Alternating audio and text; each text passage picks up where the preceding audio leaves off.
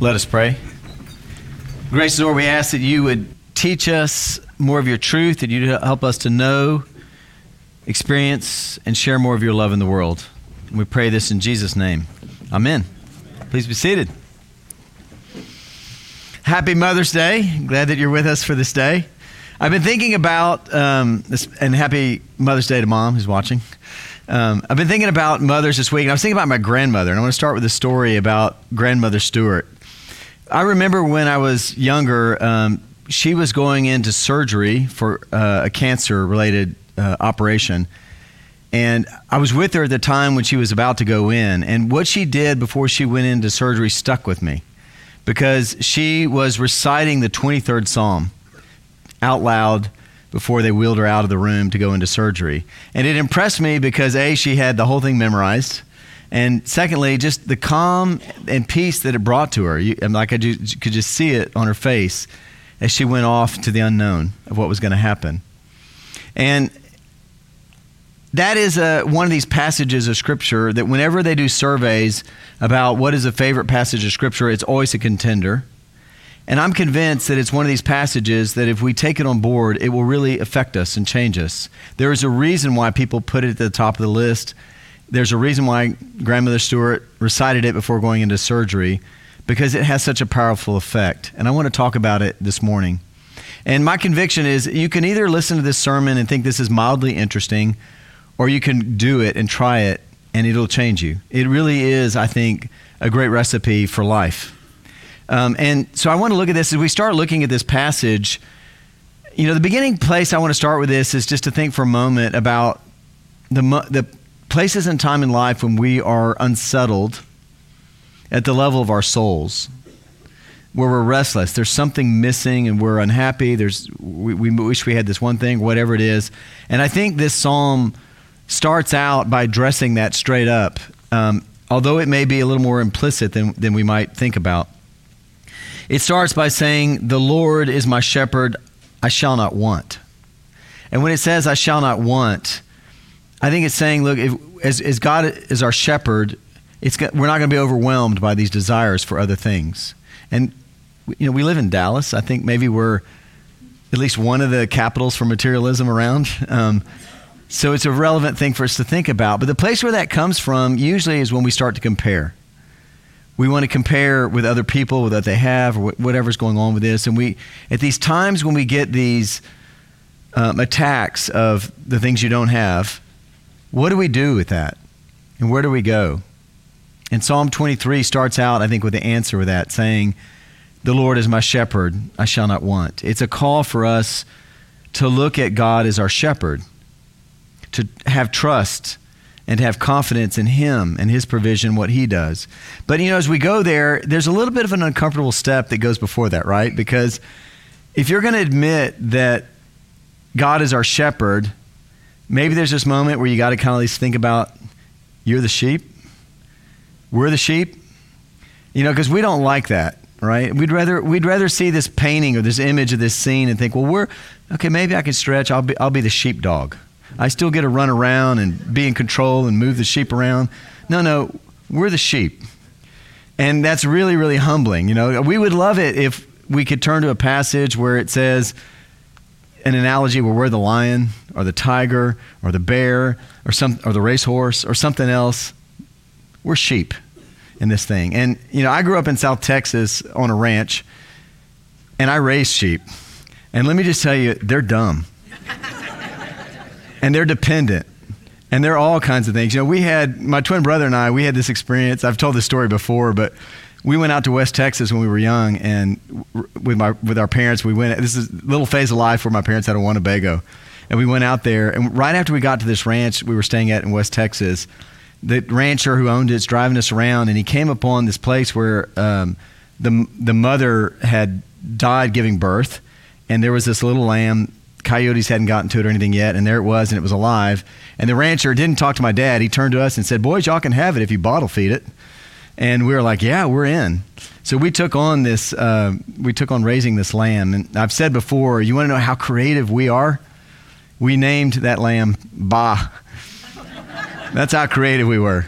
And we raised him. And talk about dumb. because we were bottle feeding him, he was raised in the house, and he thought he was a dog. Completely thought he was a dog, and slept on the bed, ran around the house, did all this stuff.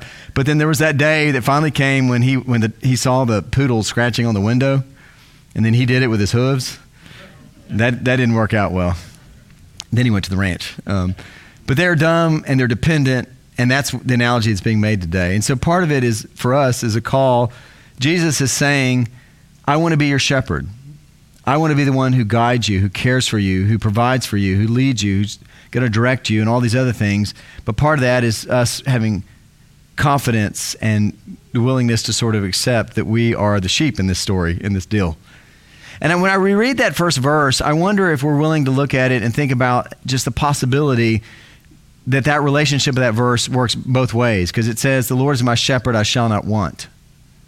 So I wonder in those moments when we want, when we're getting restless in our souls because we're missing something, if we haven't made something else the shepherd. Friends, somebody else's image, whatever it is, society, culture, something else other than God being the shepherd.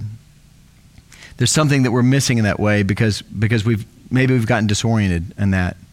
And so part of the question is, if we want to have rest in our souls, if we want to have a good recipe for life, to put our trust and our confidence in God as our shepherd and to hold on to him in that place and in that way.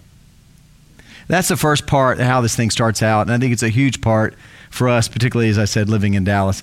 The second thing that goes on from there is he said, he leads us beside still waters and in green pastures.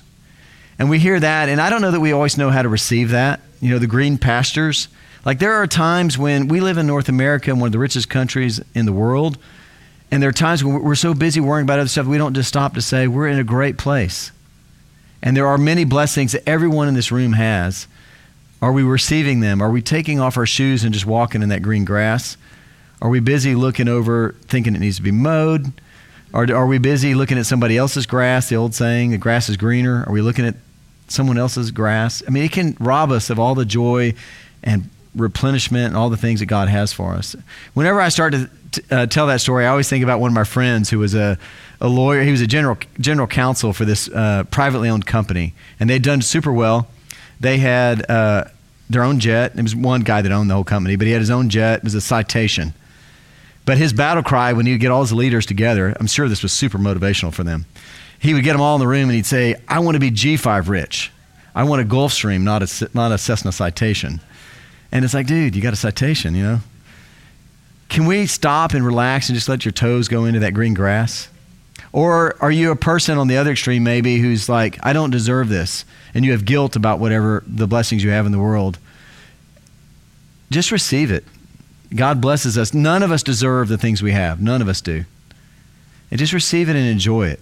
It's a great place that God says, I'm going to lead you into green pastures and to still waters. And so that leads us to thinking about these still waters. I think the sheep want to drink deeply. They need a quiet place to drink, a still water to drink from. And I think God leads us to many, many places where we can have a deep drink of water for our souls. But do we do it? I wonder what it would be like for you this week to just take 2 minutes every day and just pause and reflect for 2 minutes on how loved you are by God. To pause and think about what God has done for you. That he knows you by name, knows the hairs on your head, that he calls you. All these things, like just to receive that, to know you're the beloved, how that changes you. When I was in high school, I've told this story before, but when I was in high school, I would pray. I had a faith at the time, and I had laminated a Psalm 8, and put it on my shower wall. And if I did no other prayers that day, while I was trying to wake up, I would read Psalm 8 in the shower. And it's a great psalm because it talks about how God's made us and endowed us and made us a little lower than the angels and give us dominion and all these different kinds of things. And in fairness, it didn't say we were sheep, but it was a great way to start the day, thinking about how God loves us and what he's done for us and what he's doing, where we are in sort of the order of things. And it's a great thing to do at a time when your life is always changing in one way or the other. Stop and take a deep drink. God, I promise you, is leading you to some still waters that will replenish and refresh your soul. And then the passage goes on from there, and it says that he makes our path straight. He makes our path straight for his name's sake. And we think about this, about how God he will guide us and lead us into places where we'll find life and flourish in him, on his paths. And there are all kinds of paths that we can take. We know this. You can take the path of least resistance. You can take the path of gain. You can take the path of popularity. You can take all these different paths. But he calls us to this place of righteousness, of knowing what he wants in your life, of guiding you in right directions in ways that will glorify him. But again, it goes back to our trust and our confidence in asking him, what do you want me to do? What's next? I know lots of people, that's their prayer. What's next, God? Whenever what's going on, and to take that path. And when we don't do that, I think we eat up a lot of our energy in our souls going on the wrong path. I don't know if you've done that before. I have. I think about a couple years ago when I went out to this great hiking place out in Lake Texoma. I was out there on my own, and I planned the whole day. It was just me getting out, taking a deep drink. And I planned it. I packed my lunch. I did all this stuff. And I got out there late, and I was hiking along the way. I hiked a long ways, ate lunch really late in the day, and this was in the winter months. And I knew it was going to get dark early. I stopped on this beautiful peninsula overlooking the lake and had lunch. And I looked at the watch. I was like, oh, I got to get moving. It's going to get dark. So I packed everything up, started heading out. And I'm like kind of moving pretty fast because I'm thinking it's going to get dark. And I'm going. And finally, there's this moment where I come back around and I see the peninsula where I had lunch. And I was like, oh, have I entered the twilight zone? Or what's happening, you know? So then I started to really look at the watch and I'm going to be in the dark. And luckily I'd thrown in a lamp, but I spent the next, I don't know how many hours trying to get out of there, and realized later it was a loop. And if you missed the little thing out of the top, you're going back around, and that's what I had done. So I got out dark, but I thought how tired I was, how exhausted I was. That's what happens when we walk a long time down the wrong path. It eats up the energy of our souls and leaves us, I think, exhausted as we go after chasing other things that aren't what God's best is for us, the things that are going to fulfill us and strengthen us. And then the psalm continues with what I think maybe the reason why my grandmother in particular was reciting it that day, because it leads to the part about talking about entering into the valley of the shadow of death. And if you want to look at that passage, I want to read how it starts, because it starts out by saying, even though I walk through the valley of the shadow of death, I will fear no evil, for you're with me. Your rod and your staff, they comfort me. It starts out by saying, even though. It doesn't say, even if I walk through the valley. And I think the beginning place of this sort of recipe for life and the acknowledgement in Psalm 23, it's not even if. It's you're going to walk through chapters of life where you're going to encounter the brokenness and the evil of the world. Everyone in this room is going to go through that. So it's not if, it's when. It's even though. And the thing about it is, when we do that, what God is saying is, I'm going to be with you. Whatever it is, I'm going to be with you. There's not going to be a time when I'm not going to be there. And it changes how we live. I heard a story told by John Ortberg where he talks about that he's a surfer. And he went out this one day on a weekday because he had the day off, and he went out to the beach to surf, and there was nobody there. He said he went out on the beach. It was empty except for one guy who was out on the beach practicing martial arts. And he got his surfboard and he went out into the waves, and he's out there waiting on a wave. And about that time, this little boy comes up on a surfboard next to him, and they start talking. He says, hey, what's your name? And this little kid's name was Shane. And he said, and they started talking, and he says, how long you been surfing? And the kid says, well, I've been surfing 7 years. And Ortberg asks him, well, how old are you? And he says, well, I'm 8. He's like, the kid could have surfed on a Frisbee. But he's like, he owns the place. And eventually he's talking, he says, and how did you get here? And he said, well, I came with my dad. And he says, by that time he waves to the guy doing the martial arts on the beach. And he says at that moment he realized the reason he had so much confidence and he was so comfortable and secure was because his dad was on the beach watching everything he did as he practiced his martial arts. That's the same way it is with us, of knowing that wherever you go, however dark that valley is, that God's walking it with you. that he will never leave you, that he's always going to walk it with you. And it says in the psalm, it brings us comfort. It brings us comfort with his rod and his staff. And the rod was something to protect you, was something to do protection from evil. And the staff was something to correct with. And I think we experience both of those, right? We experience God's protection in these hardest moments. And we also experience the guilt and the things where God is always saying, I'm going to bring you to a path that will help you flourish in life. He's correcting us and bringing us that way. And I know there are people in this room right now that are going through the valleys right now. And to just know that God's with you. Don't ever forget it. Always know that he's with you and he's walking with you. And the more we can be aware of it, the more we experience the protection of his rod and the correction of his staff, the better things will be and the better that we'll feel in knowing that as we walk through that valley. I want to hit just two other things that are in this passage. The next one is how it talks about God's cup. Because, as we think about this, there's a passage that says, you prepare a place for me at the table before my enemies, my cup overflows. We can look at cups as being half empty or half full, as they say. This one is saying the whole thing is overflowing. And it's a call for us to think about all the things that we experience in life and the blessings and make a choice to see those things and to give thanks to God for those things. And there are so many. Like in morning prayer, there's this one prayer where we talk about how we give thanks to God for our preservation and above all basically for salvation, for the grace that God pours on us. There's so much to be grateful for. We did a whole sermon series a couple years ago about how it changes you to live life from a place of gratitude. And Psalm 23 takes us there, I think, at this part, by calling to think about how your cup overflows. And then the final part of this passage is it turns to think about how the rest of my days are going to be blessed. How it talks about all of the different ways in which we're going to experience God's goodness. It says, surely goodness and love will follow me all the days of my life, and I'll dwell in the house of the Lord forever. It's like God will be with you always, not just like 5 days a week. He takes the weekends off. All the days of my life, every single day of your life, God's goodness will be with you. Every single day. And then ultimately it talks about eternity. So the final piece of the 23rd Psalm is I'll dwell in the house of the Lord forever.